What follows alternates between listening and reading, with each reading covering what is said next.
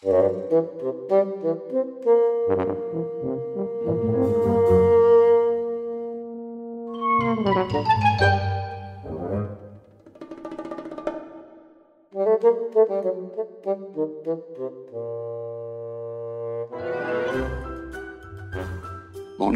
Jones and the Wizard's Revenge by L.H. Damelin, read by Peter Gilchrist.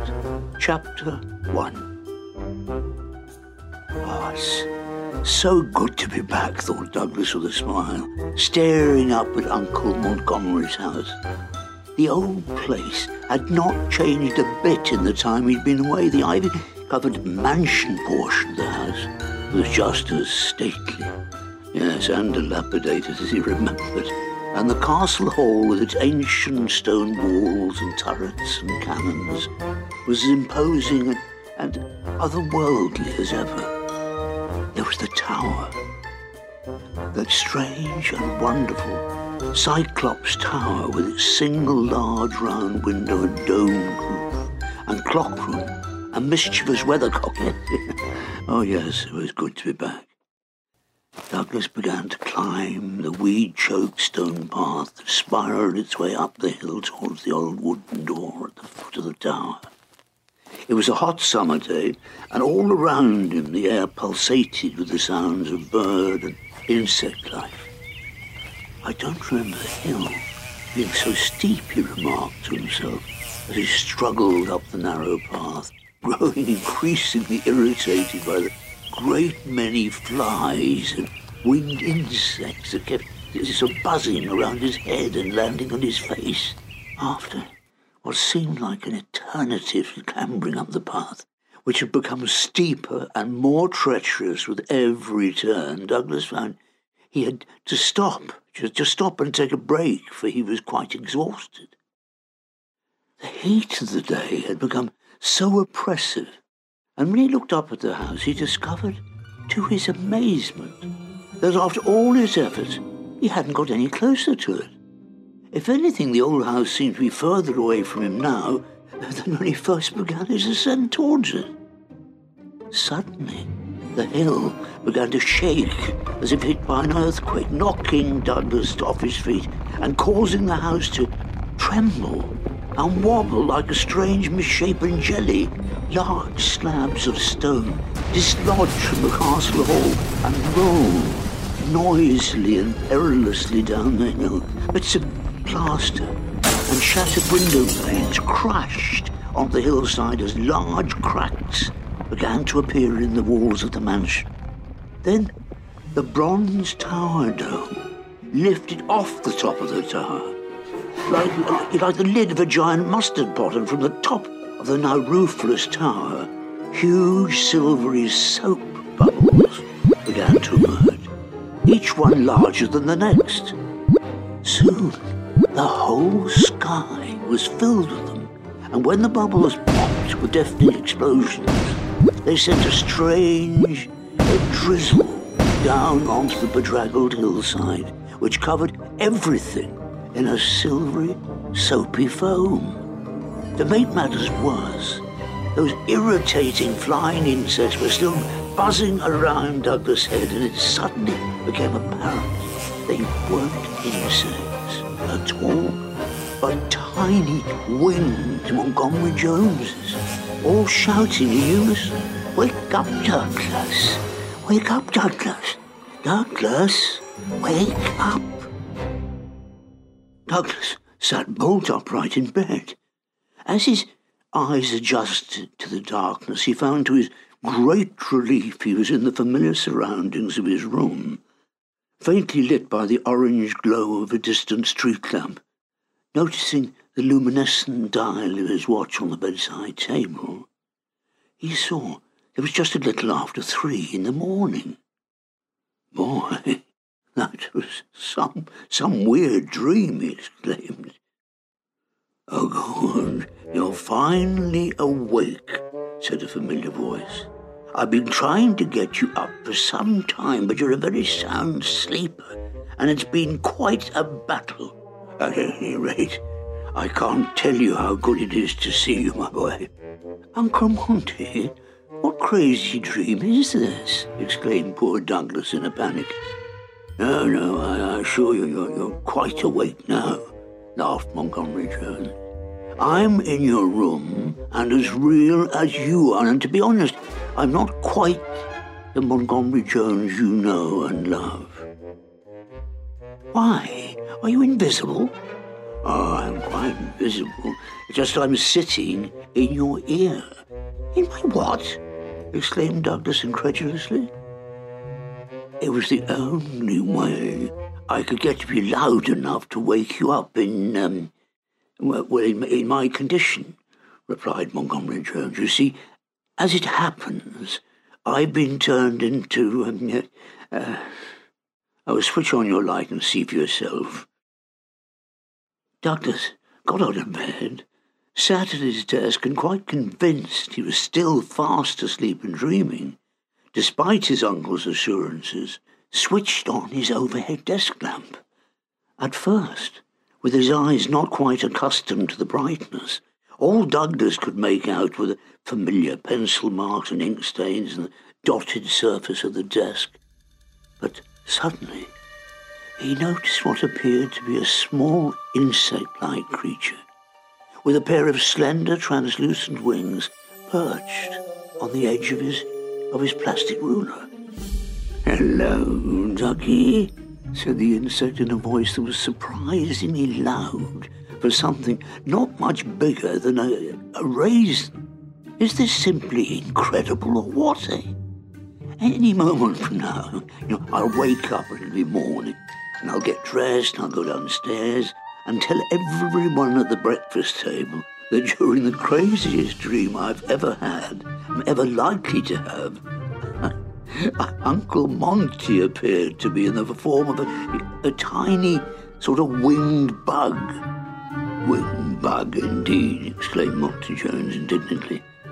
"I've only been shrunk a tad and gained some additional body parts. I certainly wouldn't classify that as a winged bug by any stretch of the imagination." "Fascinating. Totally weird, but fascinating nonetheless," remarked Douglas, staring at his minuscule uncle with a magnifying glass.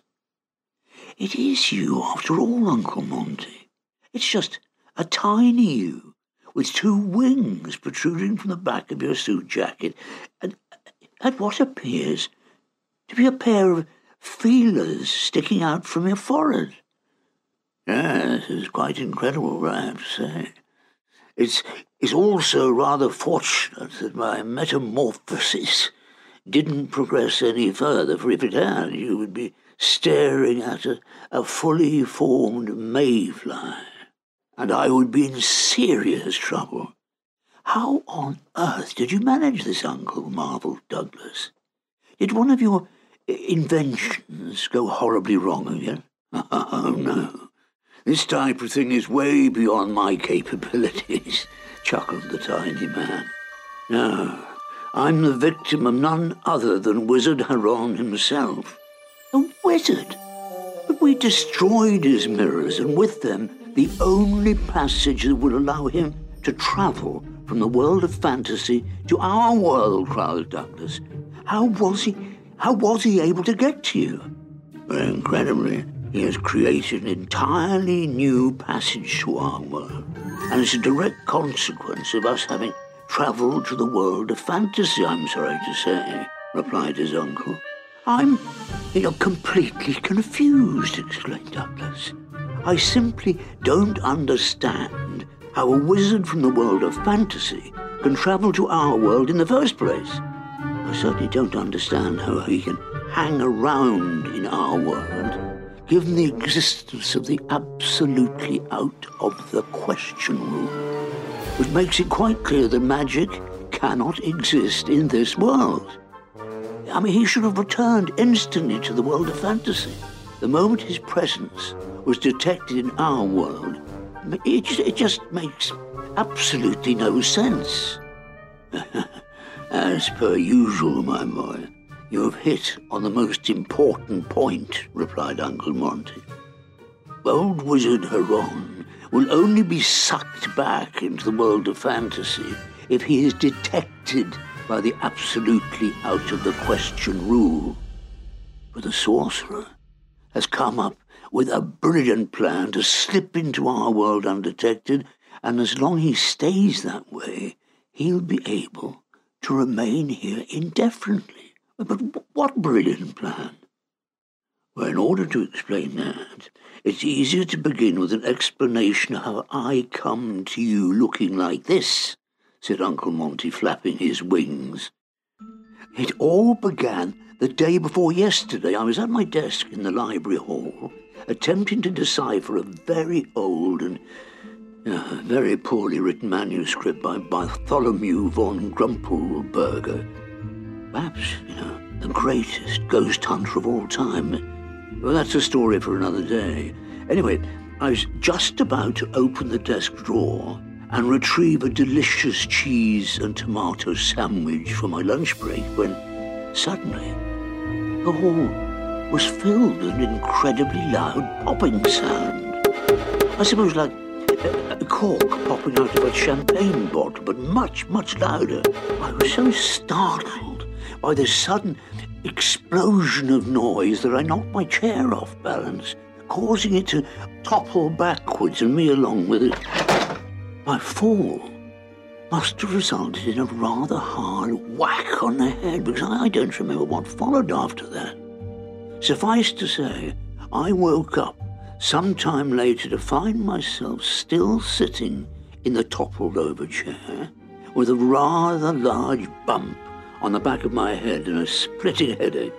Well, look who's finally decided to rise and shine, sneered an oddly familiar voice. I was beginning to worry, Jones, that you weren't going to wake up after your little tumble. And that would have been so disappointing, because I have such fun planned for us. Somewhat dizzy and with prickles of fear beginning to travel up my spine, I rolled off the fallen chair, got to my feet, turned round and found myself staring at one of the strangest sights I've seen in a long while. About 2 meters from me and suspended in midair was a giant, perfectly formed, gleaming soap bubble. And sitting cross-legged at the centre of this transparent sphere, in a purple suit and pink spotted bow tie, no less, was none other than Wicked Wizard Heron himself. He has a new body, then, exclaimed Douglas. Indeed, he does. And there was none of that long white hair, nasty teeth, and flame-sprouting forehead that we witnessed just before having to flee for our lives on the flying table during our last encounter with his lordship, remarked Uncle Montgomery. The wizard has completely reinvigorated himself. He would pass for a man in his 40s. One would never suspect for a moment that he is thousands of years old. Incredible. And what happened next? Well, it was then that I noticed that beside the wizard in his bubble was a long silver hookah, adorned with strange mystical engravings to which was attached a slender and slightly luminous tube. A silver what? Asked Douglas. A hookah, my boy. A Persian tobacco pipe. You've no doubt seen one before. Tobacco is placed at the top of the pipe and lit. The smoke from the burning tobacco is then inhaled using a long tube. By puffing on the end of the tube, the smoker draws the smoke from the top of the hookah and through a water-containing vessel at its bottom, and then the smoke travels up the tube and into the smoker's mouth. Yes, I think I have seen one of those before, in a movie. Well, observing the wizard, I watched with some amazement that as he smoked his hookah, no smoke was produced. Instead, with every puff, hundreds of small round bubbles emerged from his mouth. The bubbles rose upwards until they bumped into the inner wall of the bubble the wizard was sitting in. And instead of popping, they appear to melt into the large bubble's transparent surface, producing tiny bursts of bright blue light with each collision. "Wizard Ron, what a pleasant surprise," I exclaimed, trying to appear as nonchalant as possible, while obviously realizing the quicker I got out of the hall, the better. What brings you to this neck of the woods?" "Why, you, of course, Jones. I have come for you," replied the sorcerer with a devilish grin. How nice," I lied, slowly retreating towards the library exit. "To what do I owe the honor of such a visit?" "Don't play the fool with me, you nasty little man," snapped the wizard. "I told you I would have my revenge, and here I am to collect it. Although revenge is a dish best served cold, I'm sure it also goes darn well with a nice cup of tea. I'm just off to put the kettle on. I won't be wrong," I remarked and made a desperate dash for the exit. "You will not!" roared the wizard, and that's when things took a turn for the worse. "Let me guess. Your curiosity got the better of you, so you stuck around to see what would happen and soon found yourself in deep trouble," said Douglas with a grin. "You know your old uncle too well," said Montgomery Jones with a laugh. "That's precisely what happened. I had made it to the library door, and I'd have probably escaped the wizard's clutches in the nick of time, were it not for one of those strange popping sounds that made me turn round to see what was going on. It was then I observed with amazement that with one puff on his pipe, the wizard had enlarged the bubble he was sitting in to double its size. An instant later, this larger bubble had divided into two bubbles of equal size, one still occupied by the wizard and the other empty, floating towards me at incredible speed. Now I stood absolutely no chance of getting away. The bubble reached me in a matter of seconds, engulfed me as a shark swallows an anchovy with just one gulp, and then suspended itself in midair with me, trapped inside. "What do you think of my pretty little bubbles, Jones?" smirked the spellbinder with a smile.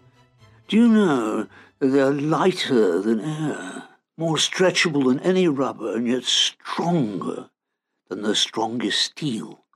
Why, the sharpest needle in existence won't burst the bubble you're sitting in.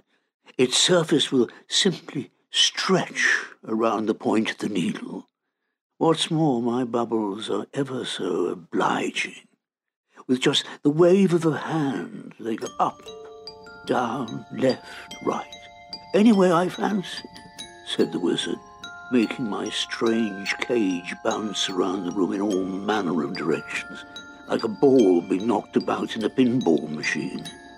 "I can even make them rotate. It makes one dizzy thinking of all the possibilities."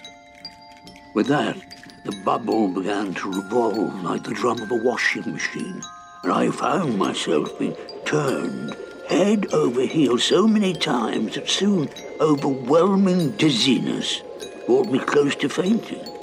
"Best of all," continued the wizard, bringing the bubble to a sudden stop, "they allow me to be here in your world, completely undetected by the absolutely out of the question rule and free to practice my magic.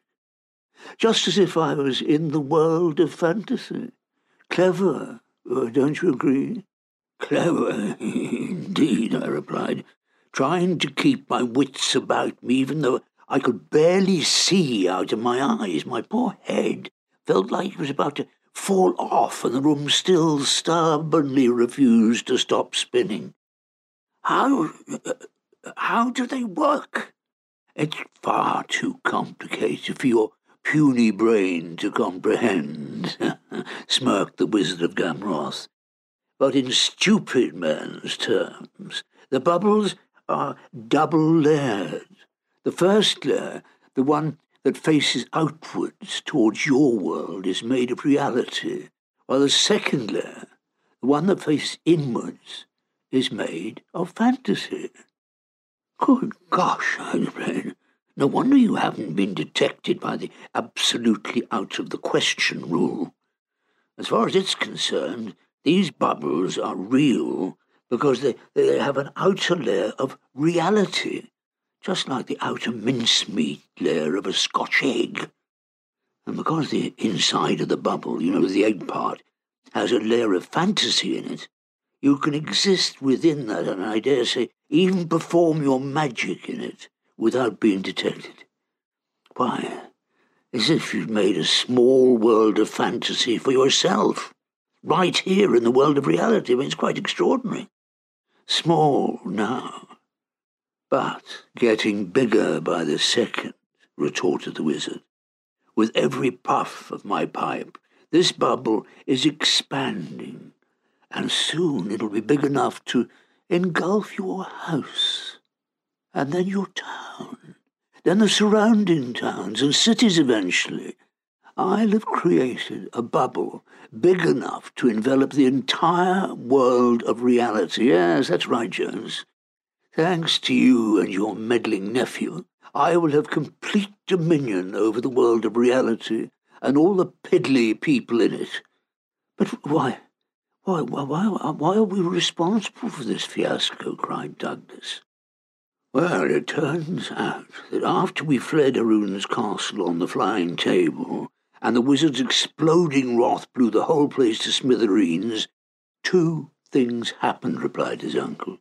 First was that the blast was so powerful that it destroyed Vipora's spell and released the wizard from his island. And the second was that the wizard's rage vaporized the mirror passage, sending clouds of the mirror vapor all over the place. And because the mirror passage existed in both worlds of fantasy and reality, it contained elements of both worlds. So it's this very vapor that the wizard has used to make his devilishly devious bi-layered bubbles. So, not only did we free the old villain by causing him to explode, but by also creating the mirror passage with a marvelous spinning mirror meddler. We gave him the means to travel to our world and potentially take it over.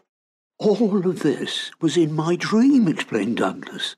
I saw the house and the bubbles, although they were popping all over the place, and you as a bug. I dreamt of all this before you woke me up. How very peculiar, remarked Monty. And you say you saw the bubbles popping, he exclaimed, flying around and around the desk lamp. It may be some kind of premonition. There may be some hope yet of getting rid of the old crook. Stop that, Uncle Monty. You're going to burn yourself on that bulb. I can't help it. It's the mayfly in me. I'm finding the light irresistible. Oh dear, I think I've just singed my suit. Really, Uncle Monty, you're quite impossible sometimes, said Douglas, turning off the light. After all this, you still haven't told me why you're literally such a bug. That's right, I haven't. Now that you mention it, said his uncle with a laugh. Well, after the wizard's little triumphant speech, he turned to me and smiled, a smile of such evil delight. It gave me quite a turn. Yes, he said, grinning from ear to ear. I will so enjoy ruling this world. But that is just a bonus, you see. When everything turned to rage and exploded, when everything was destroyed, I was almost spent, almost finished. It took a long time to regain my strength and my wits. For a while, it was touch and go, and I must admit, I still haven't regained my full powers. But one thing saw me through, Jones, one singular purpose, and that was to come here and make you pay for all the damage you have wrought. I promised I would have my revenge, and here I am. I've kept my promise, and it's time for you to pay up Well, I guess I should be flattered, I said, desperately trying to think of a way out of the extremely nasty pickle I was in. Be flattered if you must. I'd prefer you to be sort of less flattered and more dead, retorted the spellbinder. And on that subject, I suppose you are wondering how I plan to administer my revenge. I must admit, I was rather at a loss with what to do with you, because the usual punishments that I've doled out and those who disappointed me in the past, such as being torn apart by hyenas, or dismembered on the rack, or pecked to death by ravenous crows, are drowned in the tar and boiled alive in hot sugar syrup.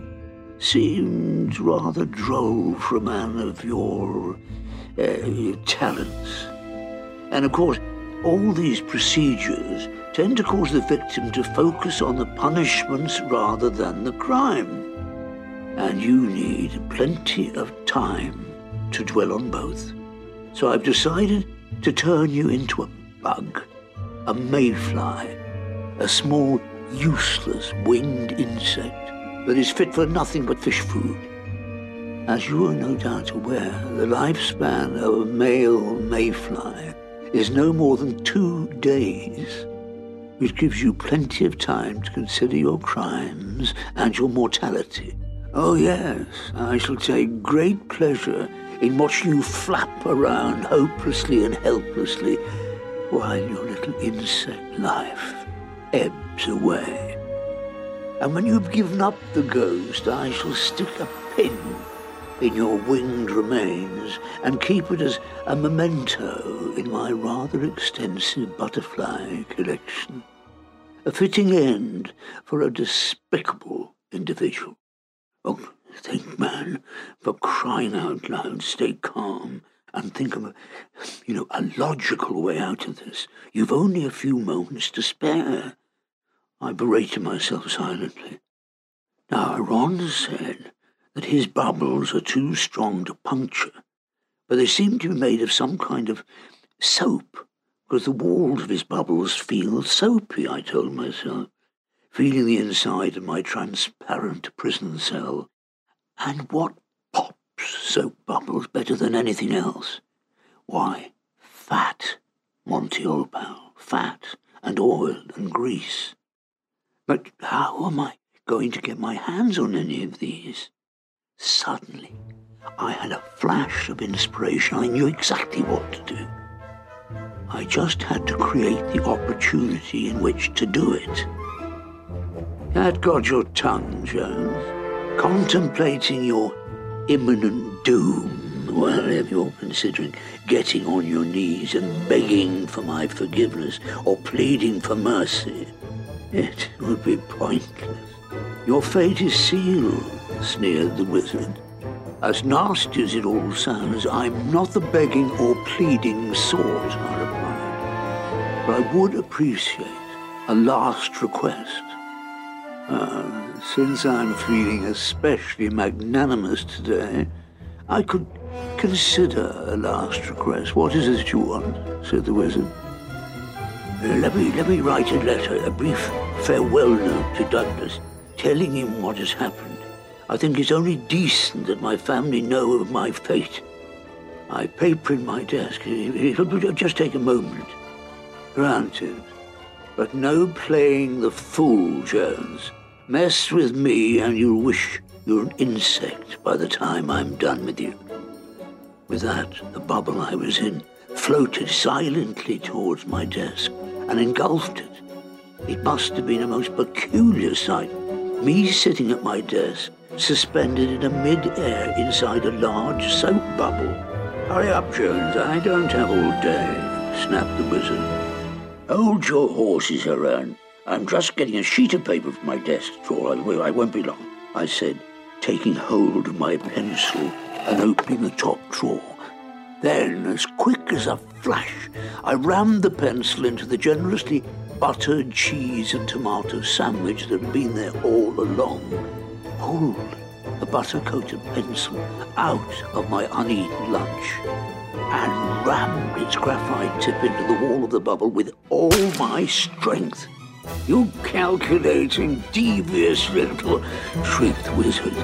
But he never got to finish his sentence, for which a deafening bang and stunning electric blue flash, the bubble I was in burst, and so did the wizard shortly after, and in an instant he was gone. How long is he gone for is anyone's guess, but he'll be back, of course, for when the bubble burst and he was returned to the world of fantasy, his hooker went with him, so it's only a matter of time before he's able to generate another bubble to travel back to our world in. And when he returns, he'll probably be 1,000,000 times more wrathful and vengeful than before, and a lot harder to get rid of. Naturally, I wasn't going to stick around to find out, so I flew out of the hall as fast as my little insect wings could carry me, hitched a ride on a train, bus, and here I am. "It's all so incredible," remarked Douglas. "But there's a bunch of things I just don't understand. Firstly, if you're able to pop the bubble and send the wizard back to the world of fantasy, how was he able to turn you into your current form? And if you only popped your bubble, why did the wizard's bubble pop as well? And what I really don't understand is why you're even allowed to exist in our world. I mean, you're part insect, for crying out loud. It makes no sense that you weren't sucked into the world of fantasy along with the wizard." "These questions have certainly crossed my mind as well," remarked his winged uncle. "And this is what I think. When the Wizard of Gamroth saw what I was up to, he cast his spell as quickly as he could in an attempt to foil my plan, but luckily for me, I was a fraction faster than him. So although the spell was cast, it could not run its full course, so I was only partially transformed. I am most fortunate in this regard. If the spell had been allowed to transform me completely, it would have been impossible to get you before my life as a mayfly had come to an end. In short, I would have been done for. Now, as to the popping bubble puzzle, I can only assume that both bubbles popped because they were connected somehow, perhaps by an invisible tube of some sort. For how else could the wizard perform magic in his bubble and mine at the same time? It's not like the magic could cross between the bubbles, because the absolutely out of the question rule would have detected that. No, the bubbles had to be connected so that the magic could pass between them, and that explains why bursting one caused the other to pop. When you break a connection, you create an opening, and with the opening, a leak of magic in this case.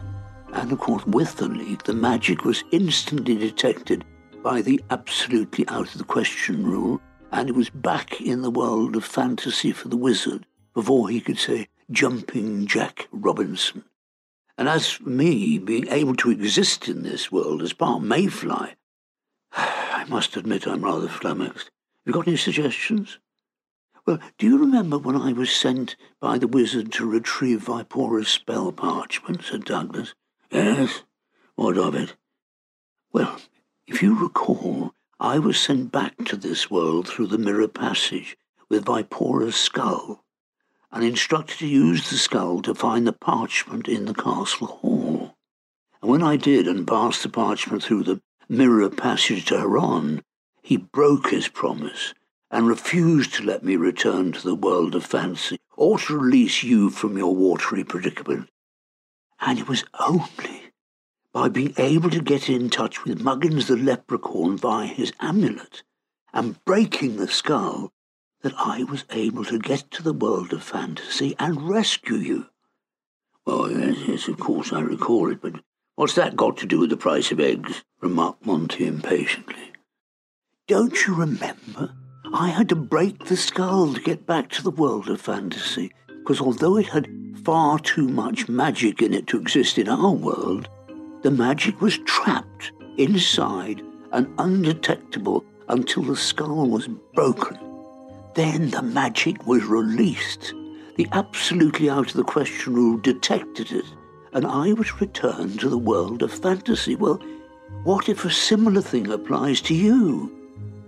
What if all that magic associated with your current state is invisible to the absolutely out of the question rule because it's all trapped inside somehow? Galloping gobstoppers, you're absolutely spot on, cried Montgomery Jones, whizzing around Douglas' head excitedly. I've been thinking of the wizard's bubbles as nothing more than simple soap bubbles. And you pop a soap bubble, it bursts into soapy liquid. But my thinking is completely wrong. The wizard's bubbles are super strong and super stretchy, so they're more like balloons than bubbles. And what happens when you slowly let the air out of the balloon? It shrinks, of course. It doesn't burst, it shrinks. Don't you see, my boy? When I punctured the bubble, it shrank, completely encased me like a sausage skin. Because of its super stretchiness, it completely molded to my shape. Why, I've been flying around in a skin-tight bubble suit all this time and hadn't even noticed. And because I'm completely encased in it, I'm completely undetectable, completely invisible to the absolutely out of the question rule. It makes perfect sense. Can you see it with your magnifying glass? No, I can't, said Douglas. You have a bit of a sheen to you, but that's all, I'm afraid. Drat. It's all well and good to make assumptions, but without actually confirming the presence of the bubble, my theories, well, could be pie in the sky. And we have to confirm it's there because then we can work out how to damage it in a way that allows the absolutely out of the question rule to see me. But that would result in us being sucked into the world of fantasy, exclaimed Douglas.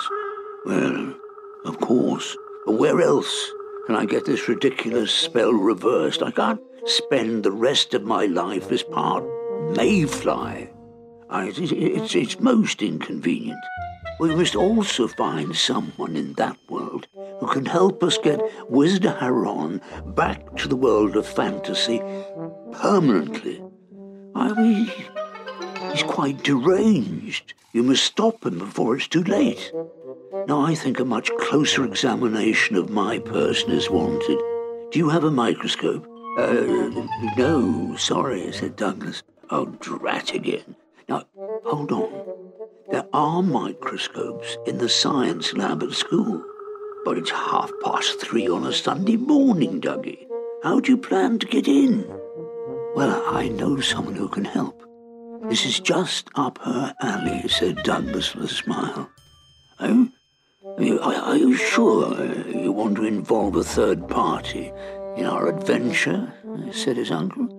In my experience, most people regard this sort of thing as a bunch of old codswallop.